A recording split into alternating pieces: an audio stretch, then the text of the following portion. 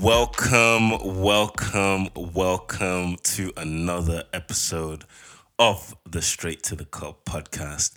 I am your host, Moses Ola, and folks, it is good to be back. It's good to be consistent. Is that me being consistent? I think that deserves a round of applause. This is actually the first back to back episode within a week that I've done since January. Huh? I'm not even giving you lot time to miss me anymore. God, I don't know. I don't know if that. I don't know if these episodes will hit the same if you hear me talking all the time. But listen, folks, we have a pipeline of episodes in the works as we ramp up to the start of the NBA season on the 20th of October. How it comes so fast. We have preseason due to end by this weekend, with most teams playing at least 4 or 5 preseason games. And then we have opening night tip off, Lakers, Warriors. These are the stuff that dreams are made of. But before we get into today's episode, what's in your cup, folks? What's in my cup today? Well, this is the thing. I actually wasn't planning on drinking today because I don't know how many of you can probably hear it, but I have a slight cold in my voice, and I've been hit left, right, center with illnesses over the past week. And so, last week I had a chest infection recording last week's episode. Today I've had severe cold, overdosing on Lemsip. So today I was not going to drink, but I looked at that bottle of Havana and it looked right back at me. And I was like, you know what? It wouldn't be the Straight to the Cup podcast if I had nothing in my cup. So today we have a bottle. I think I put it up on my story. We have a bottle of Havana Club Special. This is the rum that I was talking about on last week's episode. I had to make sure I got it in time for this week. But let me know what's in your cup, folks. This I would always recommend this. What I've got in mind right now. I won't even lie to you. It's only been 2 sips in, and them boys are hitting. I won't even lie to you. Them boys are hitting. Let me even take another sip. Ooh. Ooh. Yeah. Okay, we are in the mood to talk some basketball today. And folks, listen. I am very excited for today's episode. It's one that I've been looking at doing for a while because I think, it's very easy for a lot of people to focus on a lot of the big names, the Nets, the Lakers, the Bucks. As we go into the season, people are definitely fixing on who's going to win the league, who's going to, be champion at the end of the day. But you know what I love about basketball? It's not always about who wins, right? It's about the love of the game. It's about which teams are improving, which young guys are doing well, which teams have gotten better, which front offices are doing their job, right? And today, this episode is called Falling Angels, Rising Stars, right? And why do I want to look at the Falling Angels, Rising Stars? Because there has been a lot of change, right, over the summer, whether it's free agency, whether it's the draft, whether it's players holding out, not coming in. And folks, look, we have a lot to talk about on that side of it. I do not want to spend today's episode focus on Kyrie and Ben Simmons, which is something I touched on in the last episode. Since we've had the updates this week, I'm sure a lot of you have probably seen some of your favorite pods or writers talk about that extensively. And honestly, at this point, I'm actually sick of both of them. So I don't want to dedicate that time today to do that. What I do want to talk about are some of the teams that I believe are going to overperform expectations this season and the teams that are going to underperform. So the teams that I believe that are going to overperform, I want to call them my rising stars. And look, if you're a finance bro like me, see, I'm officially a finance bro. Do you know what I mean? Like, don't act like you know because I studied aerospace. That's not me anymore. Yeah, I'm officially a finance bro. But if you're a finance bro like me, you would have heard the term falling angels, rising stars, right? What does that mean? When you have a financial index, let's say the S&P 500, right? You have some companies that fall out of that index because they're not top 500 companies in the US, and then you have some teams that go into the index as they become one of the top 500 companies in the US. So, similarly, which are the teams that performed well last year, started, you know, at the mountaintop that I believe are going to be falling, right? My falling angels. And which are the teams that I believe that started from a low base, okay, and are going to rise, right, and become one of the top teams in the NBA, my rising stars. And just, explaining my rationale, I didn't really want to include a lot of the fringe teams, so I'm going to mention some of the teams that did not make the cut. So, Boston, Dallas, Minnesota. These are teams that I believe that are going to do better this year, but right, the issue is really that they weren't either good or bad last year. They were middle of the pack. They might be better, but they'll probably still be middle of the pack, right? So they aren't clear overperformers. They aren't clear underperformers. So today I really want to focus on the clear rising stars, and the clear falling angels. Okay, and let's start with the rising stars. So the three teams in particular I want to talk about are the Chicago Bulls, the Toronto Raptors, and Golden State.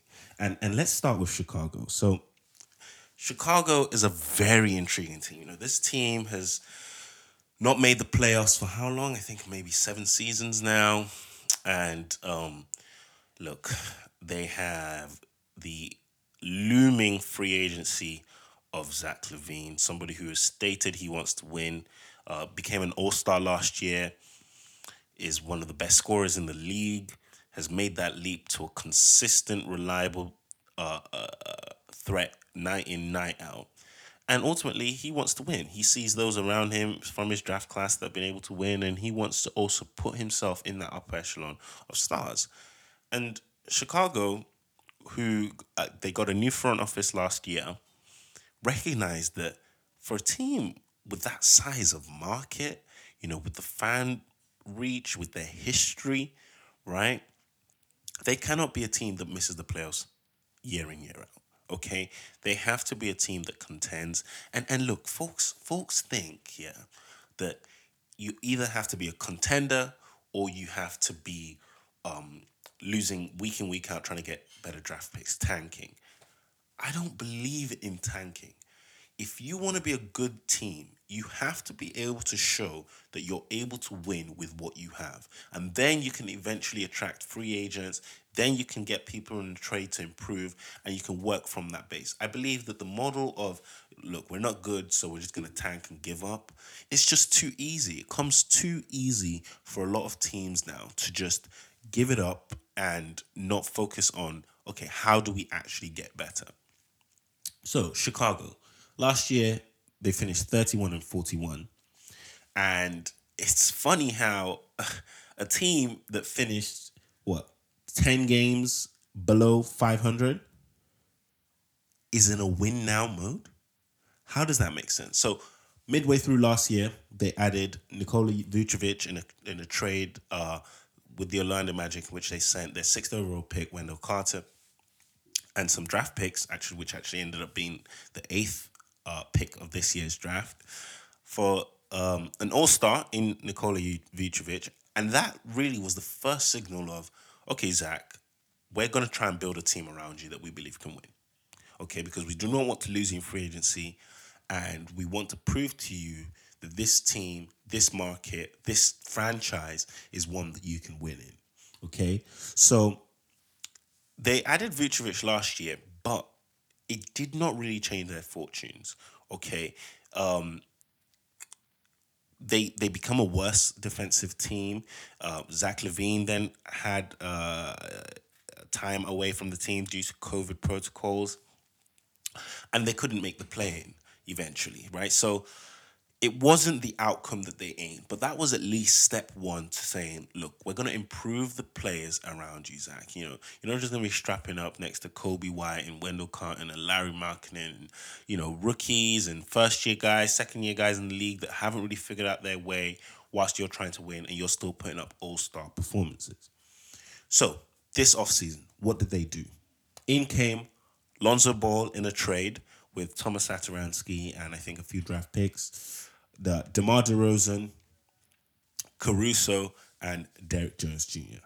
And immediately that puts them into one of the top 8, 9 teams within the East, right? Because when you're looking at a starting lineup of Lonzo Ball, Zach LaVine in the backcourt, DeMar DeRozan at the 3 spot, potentially Patrick Williams at the 4th spot, and Nikola Vucevic at the 5. That team just screams to me high offense power, balanced scoring.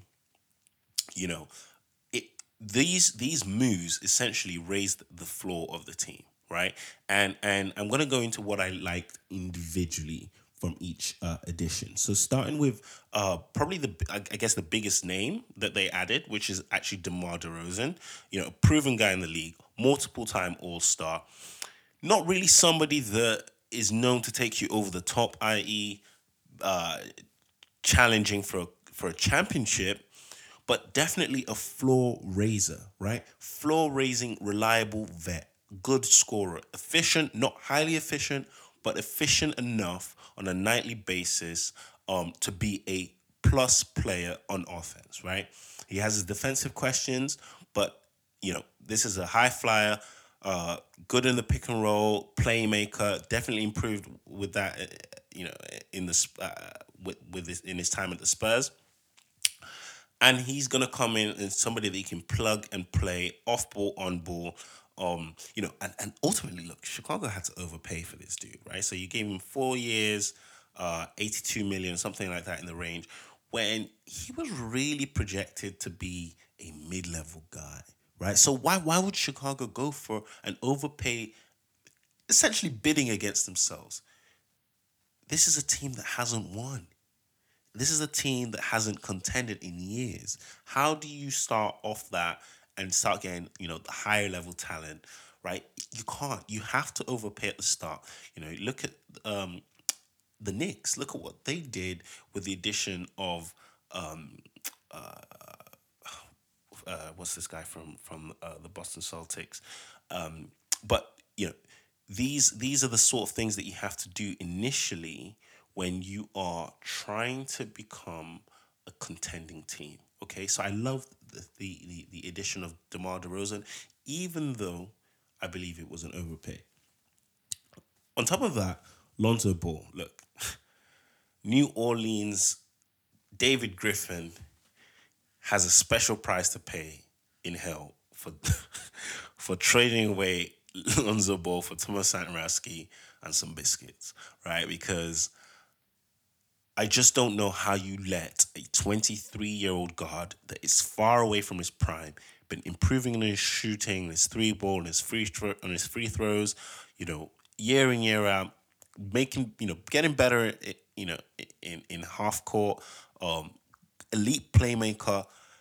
This I can go on and on about Lonzo. What stands out to me about Lonzo obviously is his defensive capabilities. This is a guy that even in the point guard position can play on and off the ball, right? Can play both guard spots really. If you wanted to, you could play him at the 2 guard. 3 and D guy, catch and shoot guy. I just don't get what Griffin did not see, right? Because his concerns were, oh, how do I get this guy playing next to Zion?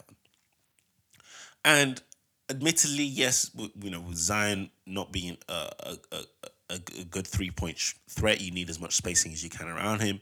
But Lonzo had proven that he was getting better year in, year out. And to give him away for pretty much nothing, right? For pretty much nothing is really where the issue was for me. I think New Orleans, look, I didn't even want to put them near this pod because I firmly believe they will definitely be the worst team in the West, and they're only lucky that the Cleveland Cavaliers and Orlando Magic and other moribund franchises exist, because they, to me, are the worst team in the league, right? Because Zion's not even healthy yet. And the guy, if you see his some of the photos on media day, this guy's put on weight. You don't even know if those knees are gonna, like literally last the entire season. Brandon Ingram, He still doesn't look like he's bought into that franchise, bought into the system. They had a new coach. I just don't see where they're going. And that's all I'll really say about New Orleans because I want to keep the focus on the teams that are doing well, not the teams that are wetting the bed every single season, right? But, the Chicago Bulls have added Lonzo Ball, elite playmaking projection, good 3-and-D, on and off the ball. Um, I like him. I like him so much.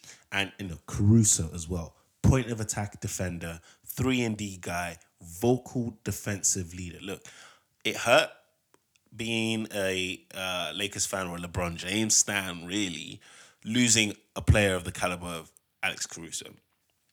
Ultimately, though, hey, AC needed to get paid, and he's getting 13 million a year. Again, another overpay, but the Chicago Bulls are a team that wants to win now. And to win now from a low base, you have to overpay. So guys like Caruso coming in, look, this is a guy that's going to set the tone. If you have a Lonzo Ball, Alex Caruso backcourt, you cannot be a bad team defensively. Because I've seen a lot of people say, look, they don't know about the Bulls, how they're going to be defensively. They weren't that good last season. I'm telling you right now, if you have a Ball Caruso backcourt, that raises your defensive floor instantly. I don't see them being an elite defense, but definitely middle of the pack, low teens, between the 10th and 15th best team defensively. I can definitely see that because what does Caruso give you?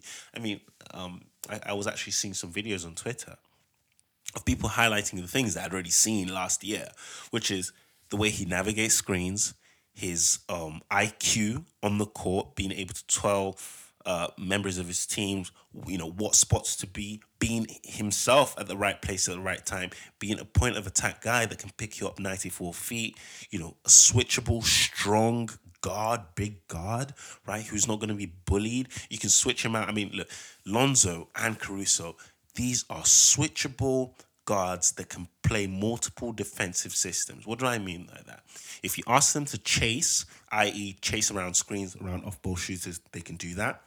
If you want them to be point of attack guys, i.e., picking up guys full 94 feet on the court from end to end, they can do that. If you want them to defend in the post, switching against big man, I mean, you see Lonzo Ball, what he did against Larry Markkinen in the preseason. He ate that boy alive. And listen, yes, it's Larry Markkinen. The boy has no hands, no feet. He can't dribble. He can't, what's that, Stephen A? He has no talent. I understand. But the idea is the same, right? You switch Lonzo onto forwards, you switch him 1 through 4. I believe he'd be comfortable because this is 6'6", 6'7" point guard, right? 6'6" point guard, I think. Caruso 6'5" two guard. This is somebody who you can ask to defend multiple positions and be comfortable and live with the results, right? He's not going to be putting his hands in the cookie jar. He's not going to be gambling. Plays with high IQ. And I believe that, look, they will set the tone for the Bulls defensively, right? But the real plus about this team and why I'm really high on them, offensively, my goodness, this team has a real chance of being one of the best offense in the league. Like top 5, top 10 at least, at the very minimum. But I think they can break into that top 5 barrier because if you look at the construction of this team, the most important reason I like this team is varied scoring. Varied scoring. They can score in the post with Vucevic. They have shooters, Levine, Ball, Vooch, all can shoot the ball comfortably. Caruso can shoot the ball comfortably. I like the way they score. Levine especially, 3-level scorer who can score on and off the ball. Look, DeRozan is not the best 3-point shooter, and that's probably why his ceiling is raised, because look, he's a floor raiser, but his ceiling is capped, I believe, because he's not an elite 3-ball shooter. But this is a guy who will do the dirty work, set screens. He can do the playmaking as well. So finding these high level shooters that are on the team, and his spacing, I guess, is vertically.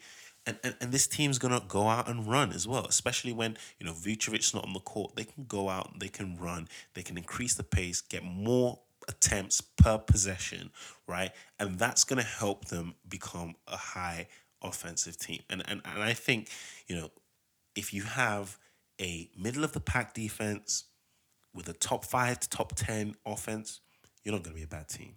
You're not going to be a bad team. And, there are definitely questions that still remain for me, though, right? And, look, the main one really is probably their half court offense, right? So I think they're going to be a good offensive team, but a lot of that might be in transition, right? You have Lonzo who's going to run and gun, Caruso can run and gun, DeMar DeRozan can run and gun, Levine can run and gun, right? Which is going to help them with the transition offense, but slow them up in the half court. And then you're asking Lonzo to work through pick and rolls, which is not his main strength. Caruso's not an elite playmaker. Then you're going to have to start leaning on the likes of DeMar and Levine, probably finding his own shot in the half court. So that's probably where their struggles will lie. And then also, the front court defensively, I think they're a bit soft there with Vucevic at the center position. He's not very athletic. He's not a good shot blocker. You can't really play switching offense with him. But at the same time, you put Pat Williams next to him, and that might really help, right? I love Pat Williams. 6'9", 6'10", switchable forward, extreme athlete, right? He needs to figure out the offensive side of his game, but he's NBA ready on the defensive end, and that's going to help a lot with Vucevic. You might even be able to play some minutes with Pat Williams at the 5, okay? And that really, I think would unlock the potential of this team defensively, right? But another question probably for me as well is their identity. Okay, do they want to be a run and gun team? If they're gonna do that, they can't have one of the slowest guys in the league with them, right? In Nikola Vucevic, right? So it's about finding that balance. Okay, if we're gonna be a run and gun team, we have the players to do that. But then how do we incorporate Vucevic into that, right? Do we make him the trailer and we're waiting for him to come whilst we're already past half court? Or, do we sit him out and play some, run and gun lineups? So I think Chicago really needs to choose an identity of how do we want to play? How do we want to get our buckets, right? So they have to incorporate Vucevic into that. Look, Vucevic has his strengths, right? But running up and down the court is not one of them. But in that trailing position, a la, Dirk Nowitzki, he can be definitely open for the top of the key, at the top of the key for wide open 3-point shots when everyone's, running in transition, and then they're able to break the first line of offense, and you have Vucevic there at the top of the key, waiting for that 3 ball, which is probably going to be cash money if we're really very, very, very honest. But yeah, I really like the makeup of this team, and I'm gonna lock them in right now for the playing tournament. I am locking them in. I'm not putting them as high as the top 6 team in the league, but top 6 team in the East. But they have a real chance. I think of anyone out of the Bulls, the Knicks, the Wizards, the Pacers. So the teams that did not finish in the top 6 last year, Boston as well. So it's very hard for me to say that, look, this team is a lock for a top 6 because, you would have to imagine Philly, Brooklyn, Milwaukee, Atlanta, Miami, and Boston, right, would probably take those top 6 spots. But then, Chicago has a real chance of being the 7th best team. And look, one of those teams that I mentioned, Miami or Boston, they're bound. One of them is bound to fall out of the top 6, whether it's because of injury or cohesion because of change, and so many things can happen during the season. And I see the Bulls being more than ready to be the NBA surprise team, just like the Knicks were last year. So, watch out for this team because I think a lot of people are really sleeping on them going into the season. But the team that the league is probably sleeping on the most, and I've got to say this right now, NBA. Wake up! Wake up! Wake up! Wake up! Wake up out of your sleep. Wake up, wake up, wake up. Wake up. Do you know why? Because the Toronto Raptors are coming. Let me just take a drink. Let me take a drink. Let that all sink in, and I'll explain why. NBA, wake up out of your sleep. The Toronto Raptors ain't no joke. Ain't no joke. Okay, see, Toronto last year, they had a 27-45 record, 12th in the East. Okay? 12th in the East. Coming off a year which was really a transition year, right? They had lost their main core from the 2019 championship. Kawhi had already left. Then, Gasol left last year. Pretty much only Lowry was remaining. They weren't playing at home, okay? They were playing in Tampa, okay? Coming off the bubble, okay? They were unlucky with some injuries. All of their starters missed at least 10 games last year. So this is a team that was going through a lot of transition. We didn't even know if Masai was going to be executive going into this season. I believe that that's been their biggest off-season achievement, extending his contract and making him pretty much he's on the path to becoming part owner. And I think he got some equity in his latest deal. I need to search that, but I believe that his latest extension got him some equity in the Raptors franchise, which is the minimum he deserves after bringing a chip to that city.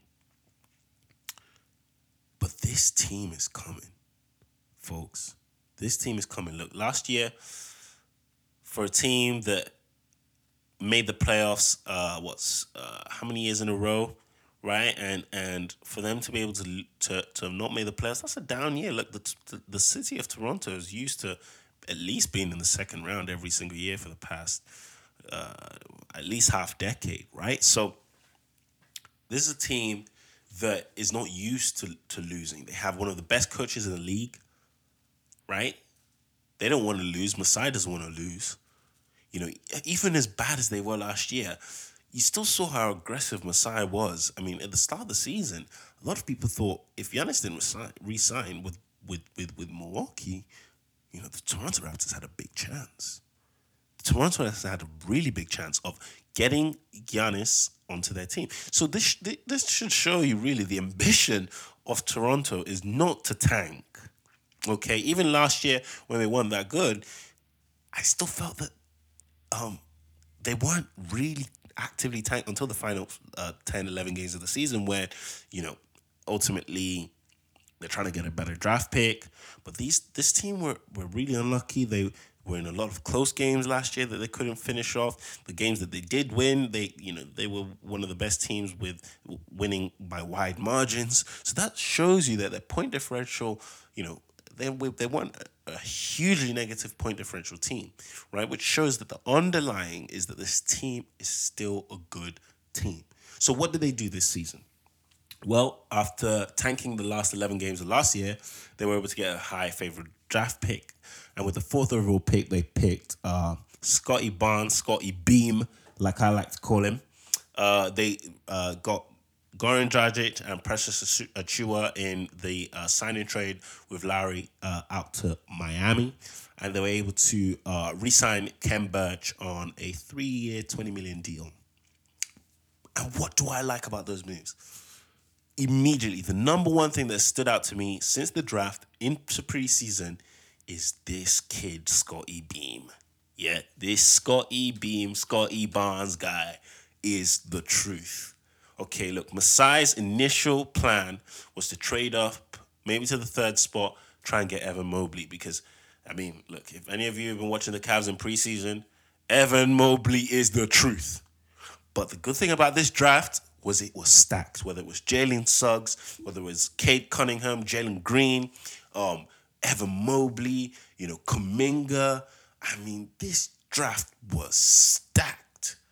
But Scotty Beam, maybe his parents saw the future and said, look, this guy is probably gonna grow up and be like Scottie Pippen one day. Maybe we're gonna give him the same name. But that is how he profiles out. Scottie Pippen, Michael, what am I talking about? Magic Johnson. These 6'7", 6'9" point guards, really, that you wouldn't look at and say, oh, this is somebody who's godlike. But if you see this kid play, look, he's a 6'7" point guard. He can also play small forward because of his size and his athleticism. He's a point forward, really. He could play even the fourth spot. So he could play the 1, 3, and 4 spots currently. And as his shooting improves, this could be a guy that could play all the way 1 through 4. Okay? And what do I like the most about him is just that same versatility that we're talking about. He's a good defender already, NBA level defensive player who's switchable 1 through 5. You can see him hounding guards 94 feet. You can switch him to anybody, literally anybody, and he'll be able to hold his own. Okay, maybe not against Embiid, maybe not against Giannis, not against the high elite big men of our league, AD, for example. But you put him onto wings, you could put him onto guards. And I love his winning mentality. I mean, I saw something what Kyle Kuzma said about him is about, you already see the communication, how vocal he is, how much he wants to win, how tenacious he is. Okay, I love that tenacity, especially in a city like Toronto, in a team like Toronto, where you got to fight for your minutes, man. Like, if you're not playing well, Nick Nurse will bench you and he will not care. So coming into that team as a rookie and being able to show that confidence of, I'm going to pick up this guy 94 feet and show him that I am a problem.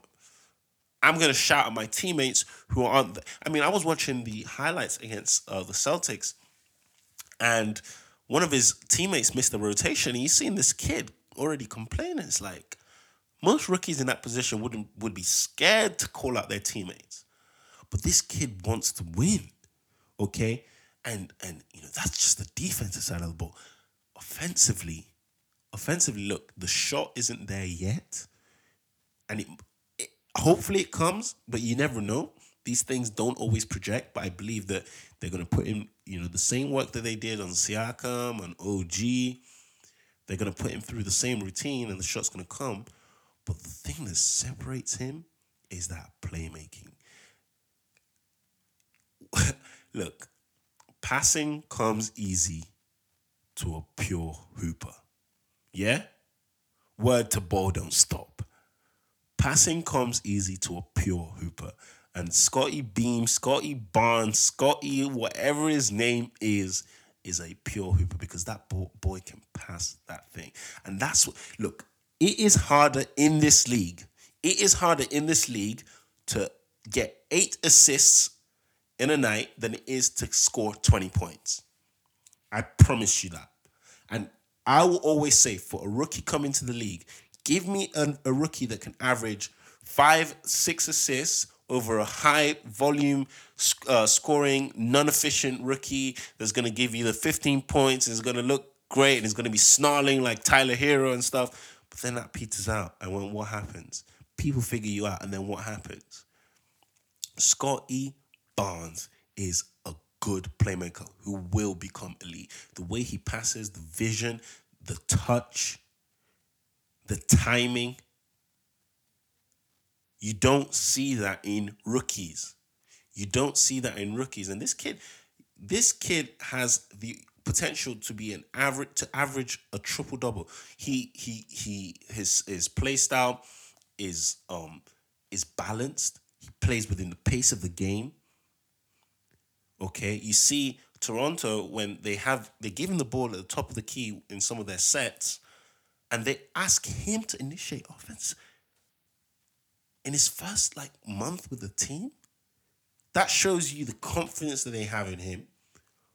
Shows you the confidence he has in himself, right? And look, Nick Nurse is going to design a beautiful offensive system with cutters, with off-ball shooting, this kid has the opportunity to be the rookie of the year. And I'm locking it in.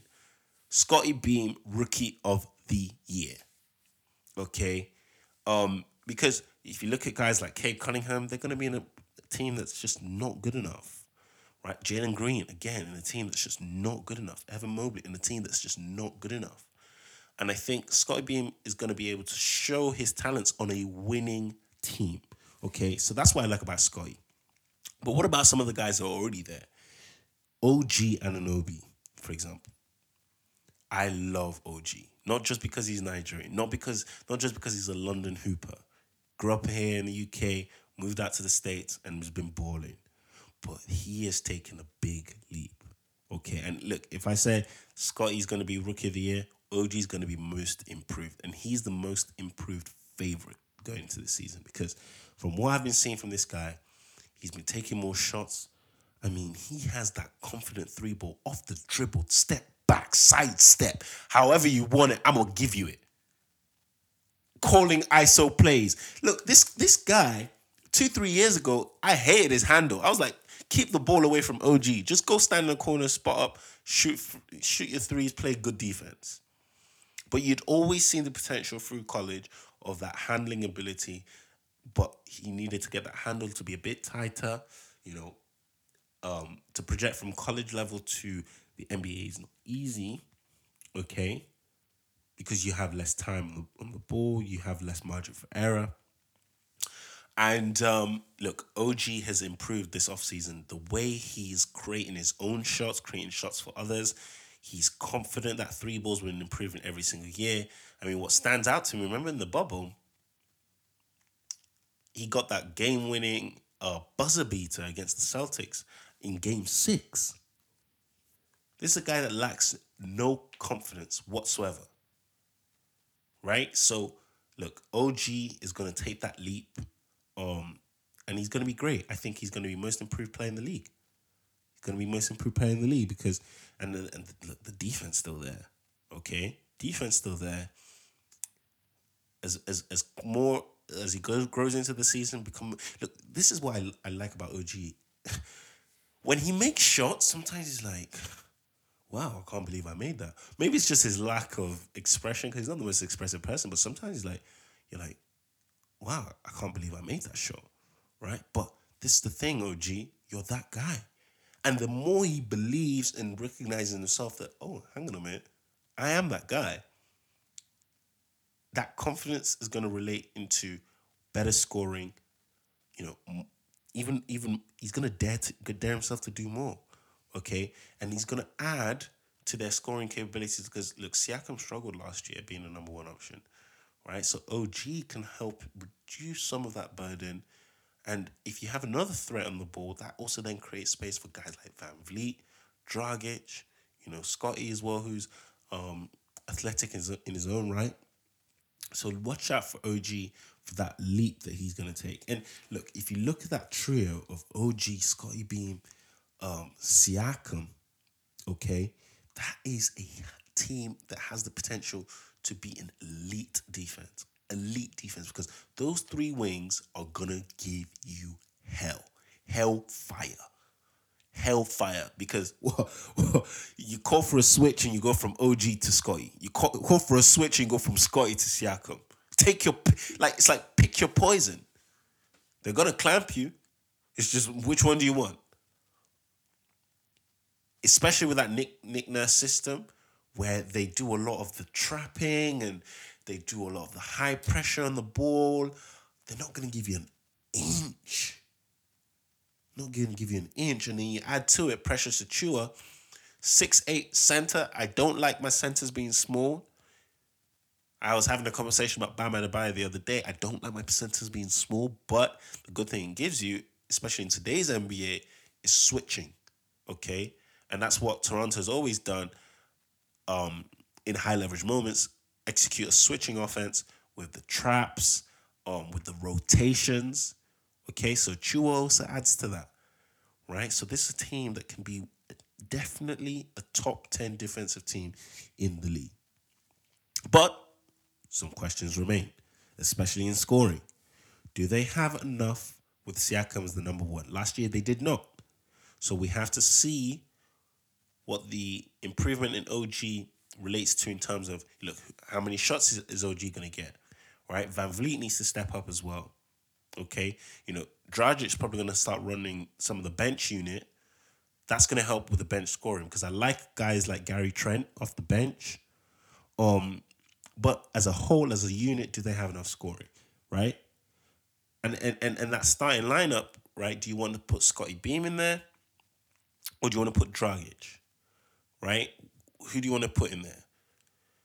Because you start Dragic, you probably improve the offensive capabilities of the starting lineup because you have secondary playmaking with Van Vliet. Bit weaker defensively, but Dragic's a bona fide offensive talent, right? But then at the same time, you have to look towards the future. Are we doing well putting our fourth overall pick from starting him off the bench? Probably not. Okay, so that's a question they need to answer. And then rim protection. Between Ken Birch, Pressa Chua, Chris Boucher, the Raptors had the worst center depth in the league last year with Alex Len and what was this guy? Aaron Baines.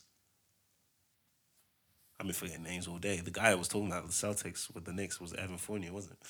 But probably the Havana Club. But yeah, that center depth isn't good, especially from a rim protection standpoint. Okay, and I think that's where they will be weakest, right? But the good thing is they have the wings that are going to be that first line of defense. Some of these wings are switchable as well, okay?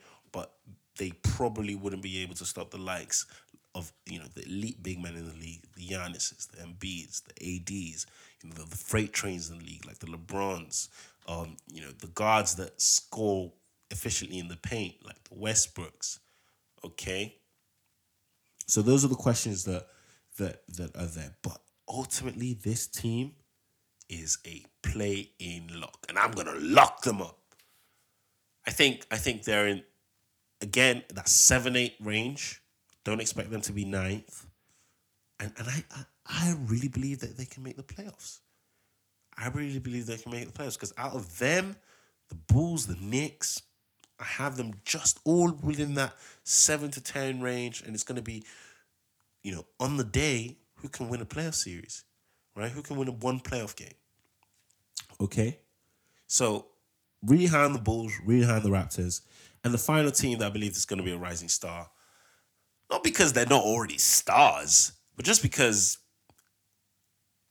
they've just been really unlucky, okay, is the Golden State Warriors. Now, Golden State, last year, they were a 39-33 win team.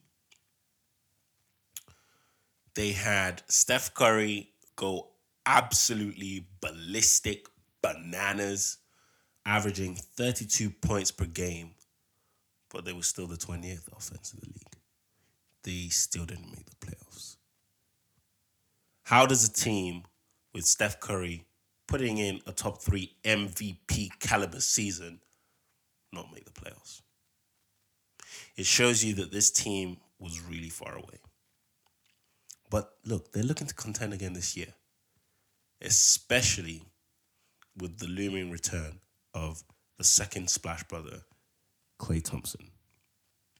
And everything really hinges on Klay's return. Okay? But let's actually look at how good can this team be even without Klay. Because for them to have a chance to be a rising star, to be a top playoff team, they need to be good without Klay. They need to be a top 4 team. If Klay did not come this season, they still need to be a top 4 team. Because Klay then puts them over the top to become a title contender. Because Golden State aren't just trying to make the playoffs. This is a team that's already won 3 chips in the past 5-6 years. So, this is a team that has to do better, much better than they did last season, but really has to be a contender even without Klay Thompson. So, what did they do to address some of their shortcomings last year? In came Otto Porter Jr.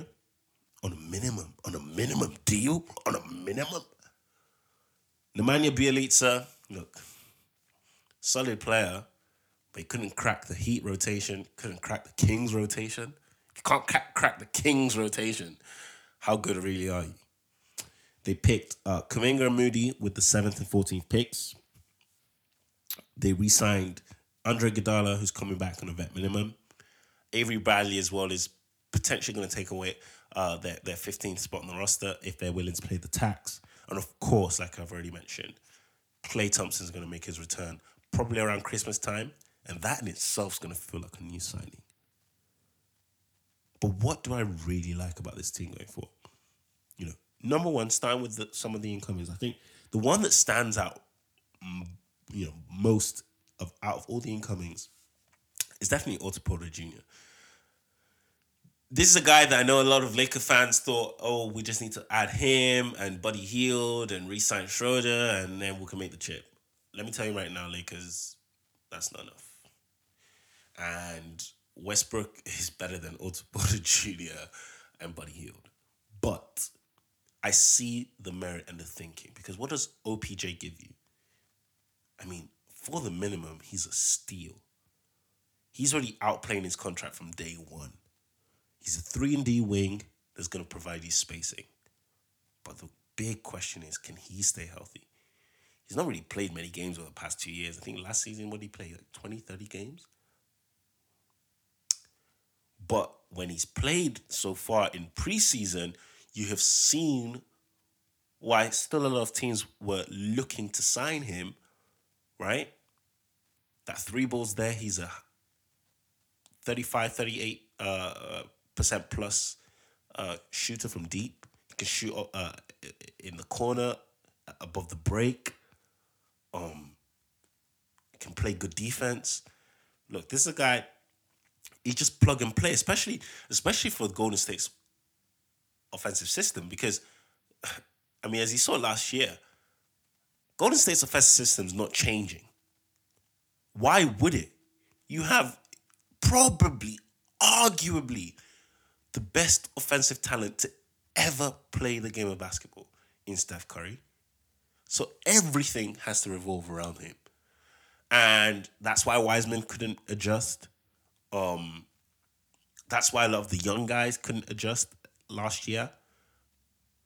But now you know that you're seeing some of these guys buy in to the fact that with Steph Curry, what you need to do is play some 3-and-D, set screens, move off the ball, and hustle. And I think they're going to get that from Otto Porter Jr. But then, again, how good can they be without Klay? Everybody's got to step up. And that includes Jordan Poole.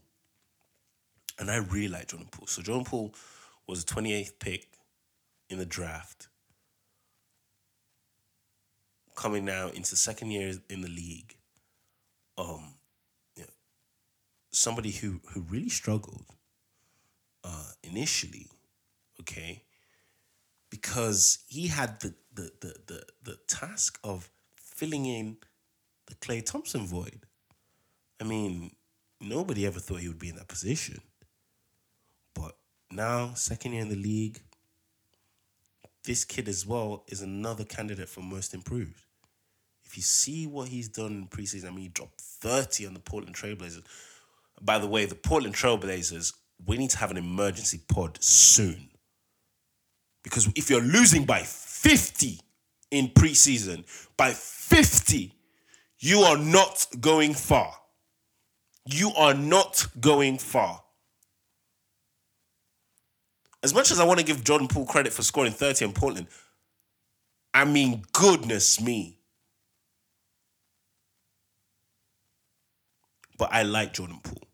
I like the fact that he's more confident on the ball, off the ball. He's a threat. I mean, you see how he's snatching ankle. The thing, what he did to Wayne Ellington the other day. Jesus Christ. Jesus Christ. Jesus Christ. That was nasty. In, out.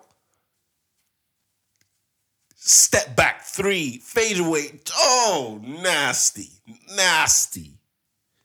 And that comes from the confidence of playing around Steph, getting the green light from Steve Kerr, being able to let. I mean, this kid takes half court shots like he's. I mean, this is the thing.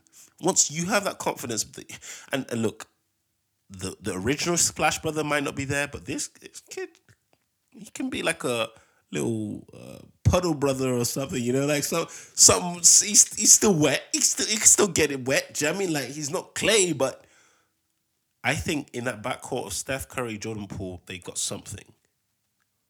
Obviously, Jordan Poole's got to take on that defensive task night in, night out. But with Draymond Green quarterbacking, you've got Otto Porter Jr., you've got Andrew Wiggins as well, who's improved on the defensive end. I think that he can fit right into that starting lineup. And then the number one thing is the Splash Brothers are back, and they're back to anywhere near the levels that we've seen them before. Golden State can win the entire thing. No joke. No joke. Because Steph Curry's that guy. I believe Klay Thompson's still that guy.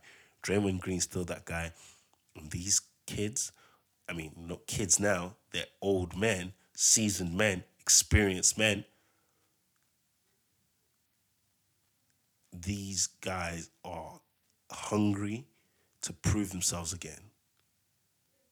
You know, so that's what I really like. But obviously, you know, look, like with the teams I mentioned before, some questions still remain. Outside of Steph, can they get enough consistent scoring? Andrew Wiggins, can you step up and be that guy? Even though you won't take the shot, can you take the shots in the game? That's what matters. I believe that he can. I believe that he will. I believe that their scoring is going to improve this year compared to last year, especially with Klay coming back. I believe their secondary playmaking is going to improve. Iggy as well can run the bench unit. Once Klay's back, Poole can slide back to the bench. You know, you've got Wiseman as well coming to second year in the league. I think Wiseman's going to be better. So, yeah, maybe they can get enough scoring outside of Steph this year. But they're still weak in other areas, especially rebounding. This is a small team. Draymond Green said it before. They don't play with traditional bigs, which meant that they were the worst team in offensive rebounding last year, which meant they didn't get enough shots, really. Defensively as well, they're going to be bad on the boards, especially come playoff time. Second chance points are going to kill them. But ultimately, we know Golden State, if you get into a scoring race against them, you might be cooked. But I really think, look, even if Klay wasn't back, I really think this team's a top 4 seed. Because you have questions about Denver, you have questions on Utah. You know, Dallas haven't really done much to improve last year. So if you think the locks really in the West are Phoenix, the Lakers, I think the Warriors are right there. They're right there. And once Klay comes back, you can make the argument that they're number one. You can make the argument. I think right now probably Phoenix still are. Lakers have to do a lot to improve on the chemistry, cohesion, new offensive system, getting healthy. But Golden State are right there. And I think, you know, they're going to be a real rising star this year. And I expect Steph Curry to ball out again. Be in the MVP discussion. All NBA again. Okay? And this team is ready to make a run. They probably wouldn't even play a lot of these young guys. Give them time to develop. Don't have to rush them in like you did with Wiseman last year. You know? These guys now have training camp compared to last year where they didn't. You know?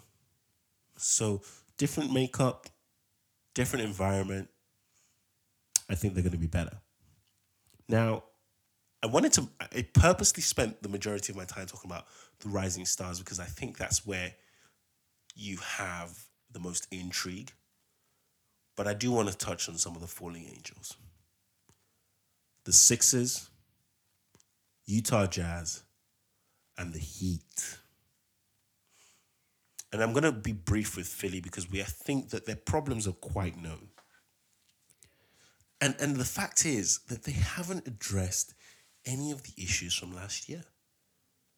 which was secondary playmaking alongside Embiid and Simmons, who can help facilitate offense and make Simmons a role threat, make him work a bit more off the ball, because teams still ain't going to respect him on the ball with his lack of jump shooting. They missed on Kyle Lowry, which I've already said is the reason they're here in the first place. Should have got him. You know, maybe they can still get Harden in free agency. Maybe they can get Lillard. But they haven't changed for us last year. Ben Simmons has come back to work. But how do his teammates feel about that? Is the locker room still going to be there? Is there chemistry there? The bench, still the same issues. Tyrese Maxey and Korkmaz and Shake Milton. I mean, part of the reason they lost the Atlanta Hawks series was you take Embiid, Simmons, and starting five off the court. They had nothing. And Doc was so brain dead to not recognize that his bench doesn't have to lose you 15 points before you bring your starters back in. But ultimately, you can't really trust some of those guys. These are young guys. They were a top seed in the East last year. They're not going to be a top seed in the East this year. No way. They'll be lucky if they're a top 6 seed. I mean, if Embiid's healthy, they have to be. But can you count on that health? Can you count on him to play 82 games? Obviously not. Can he play 75, 77? You know, when does Simmons get integrated into the team? Is it after 5 games, after 10 games? What's your record then? 5-5? I think the Sixers are very intriguing outfit this year. You know, the fans, when Simmons comes back, they're gonna be booing the heck out of him. Is that an environment that you can play the best basketball? I don't think so. So it'll be interesting to see what the response really is from Daryl Morey. What can you do in the offseason? Okay, can you get yourself a point guard that can play alongside Simmons and Embiid? Can Embiid stay healthy? Is Simmons going to shoot shots from outside 3 feet? They haven't solved those questions. So they're definitely going to be a falling angel this year. Another one, Utah Jazz. Utah have done nothing to address the recurring issues that plagued them last year in that Clippers series. I mean, that game 6 was one of the worst basketball I've ever seen a playoff team play in my entire life. What were they outscored by? They were scored by nearly double. I think it was like 46 to 16, 20. It was something ridiculous in the third and fourth quarter of that closeout game. It was embarrassing. Getting beat by the same way over and over and over and over again and making no changes. It was disgusting. For a top team in the West, the number 1 seed in the West, to go out on their sorry ass. You're telling me that without Kawhi Leonard, you can't even take it to a game 7 at home? Disgrace. You're letting guys like Terrence Mann cook you? Disgrace. And I've said this before. Look, Rudy Gobert is one of the best defenders of his generation. Last year, he was not my defensive player of the year. And I hope some voter fatigue or whatever it is kicks in, because that man needs to stop winning that trophy. Not because he's not a capable defensive player of the year, not because he's not one of the best defenders in the league, but my goodness, the way he was hunted because of the Jazz system was horrible to watch. And I actually feel sorry for Gobert. Don't even get me wrong. I think he's a great defender. At what he does, he's the best. At what he does, he's probably one of the best of all time. Up there with Hakeem, Ewing, Duncan, David Robinson, AD, Kevin Garnett. Some of the best rim protectors, Bill Russell, of all time. Gobert's up there. But my goodness, you get that man switched out on anybody, and he is toast. KD said it best. How can the defensive player of the year get hunted in the playoffs? But again, it's not all Gobert's fault. It's the fault of the system. Why can none of Utah's perimeter defenders keep anyone in front of them? Jordan Clarkson, toast. Bogdanovich, toast. Conley, toast. Mitchell, toast. I mean, look, Mitchell at best is a mediocre defensive player. And for somebody that's taking away 17% of your cap, projected to take over 20% of your cap space, projected max contract player, can he be a mediocre defender? I don't think so. Can the Utah Jazz win with Gobert and Mitchell taking 40% of the cap? I don't think so. Rudy Gobert is due $46 million in 2026 with no option. No, there's no player option, no team option. That $46 million in 2026 is guaranteed. Can you win with Gobert and Mitchell? I don't think so. And what did they do? Nothing. They added Rudy Gay, a couple of other guys brought by Royce O'Neal and all that kind of stuff. Like, these are fringe moves. The good thing I do like is what they've done with D Wade in the front office. I mean, I saw him the other day sitting next to Tim Cook and stuff. And all you can believe is that they're setting themselves up for a future where they can start attracting guys to come play with Donovan Mitchell. But for that to happen, Donovan Mitchell has to take that leap. He has to be effective, one of the best players on both sides of the ball. Look, the Utah Jazz are a falling angel. They're not going to fall too far. They're still going to be a top 5, top 6 seed in the West. But when it comes to the playoffs, they're washed. I don't want to hear about them. I don't want to talk about them. I don't want to look at them. I don't want to smell them. I don't want to hear anything about the Utah Jazz. Once it gets to the playoffs, they're getting their butts kicked and going back home. With that same roster, they ain't doing nothing. They ain't doing niche. And probably a team that's the most opposite in that sense, i.e., going to be worse in the regular season but better in the playoffs, which is why I have them as a falling angel, is the Miami Heat. Miami. Last year, middle of the pack team, finished with a standing of 40-32, finished 6th. They weren't really, I guess what you say, a top angel. They weren't at the peak. They weren't at the mountaintop. But you have to realize this is a team that got to the 2020 finals. This is a team that a year ago this month were in the game 6 of the NBA finals. Last year they had the issues with the coming off the bubble with a shortened offseason, just like the Lakers did. They were bounced out in the first round. Lakers bounced out in the first round. Definitely a function of lack of rest, fatigue. Some of the young guys didn't kick on. Tyler Hero, for example.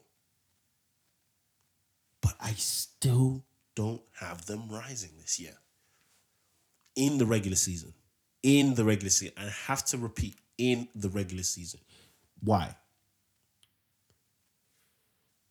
Miami's an intriguing team, right? But they have no specialties offensively on a whole. They don't have any elite scorers. They're well-rounded, but then they have limited depth, right? So it makes no sense, right? Because, look, if you are going to be a well-rounded team with no elite scorer, with no real guy night in, night out that can give you 30, 25, whatever it is, then you have to share the wealth. But if you haven't got enough guys to share the wealth with, then how good really can you be? You know, what did they do in the offseason? They added Kyle Lowry, they extended Robinson and Jimmy, they got PJ Tucker, they got Oladipo, they added Markieff Morris. I mean, Oladipo, you don't even know what kind of player they have left with that. Markieff struggled with the Lakers, but maybe a change of scenery can help him. But he's a good vet.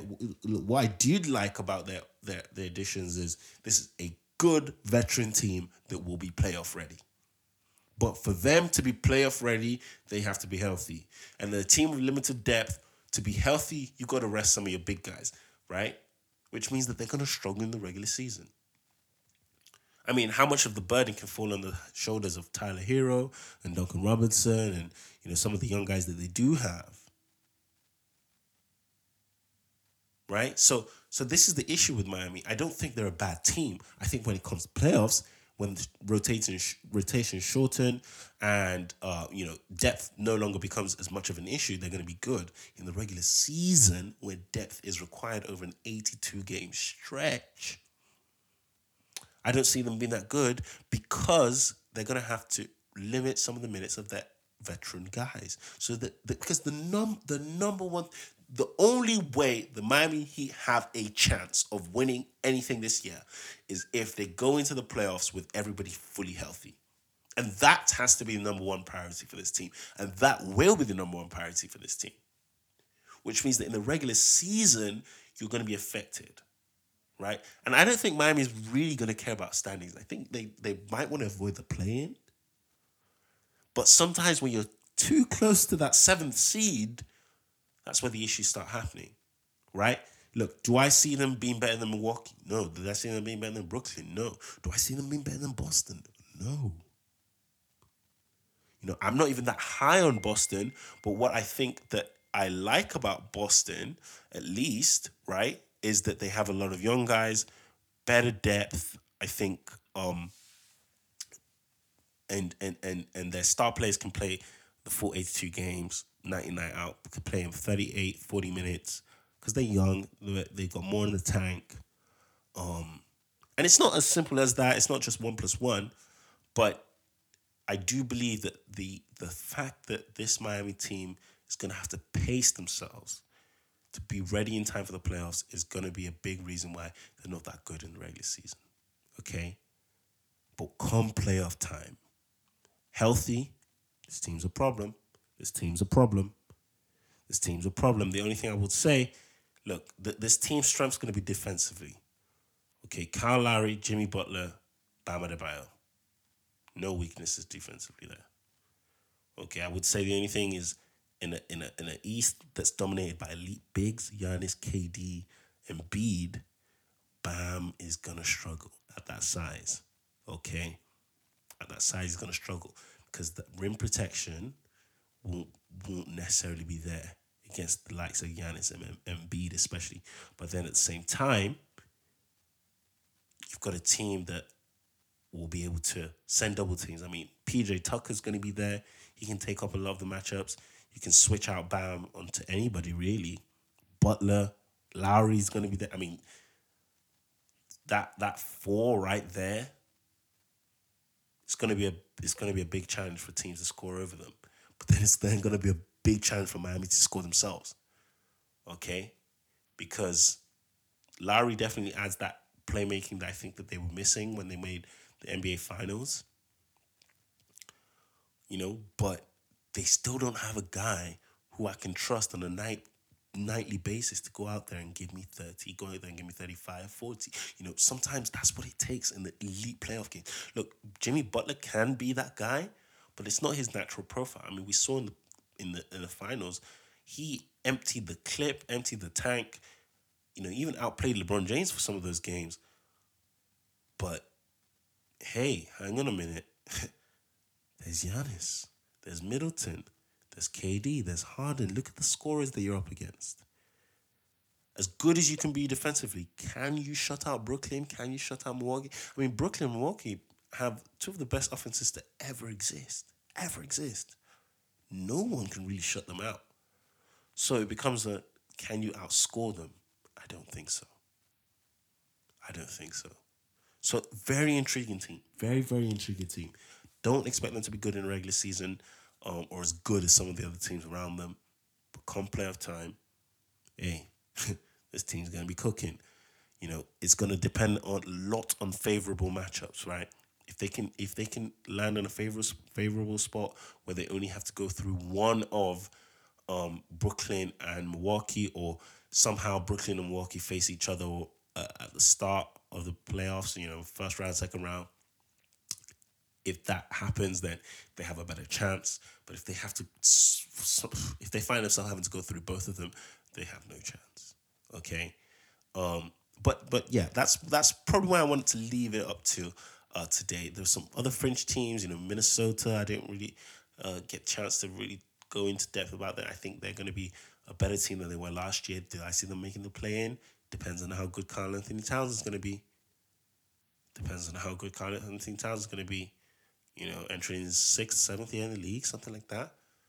Can you be an All-NBA guy? Can you raise the profile of some of the players around you, like Edwards, like Russell, like Okogie, like Vanderbilt?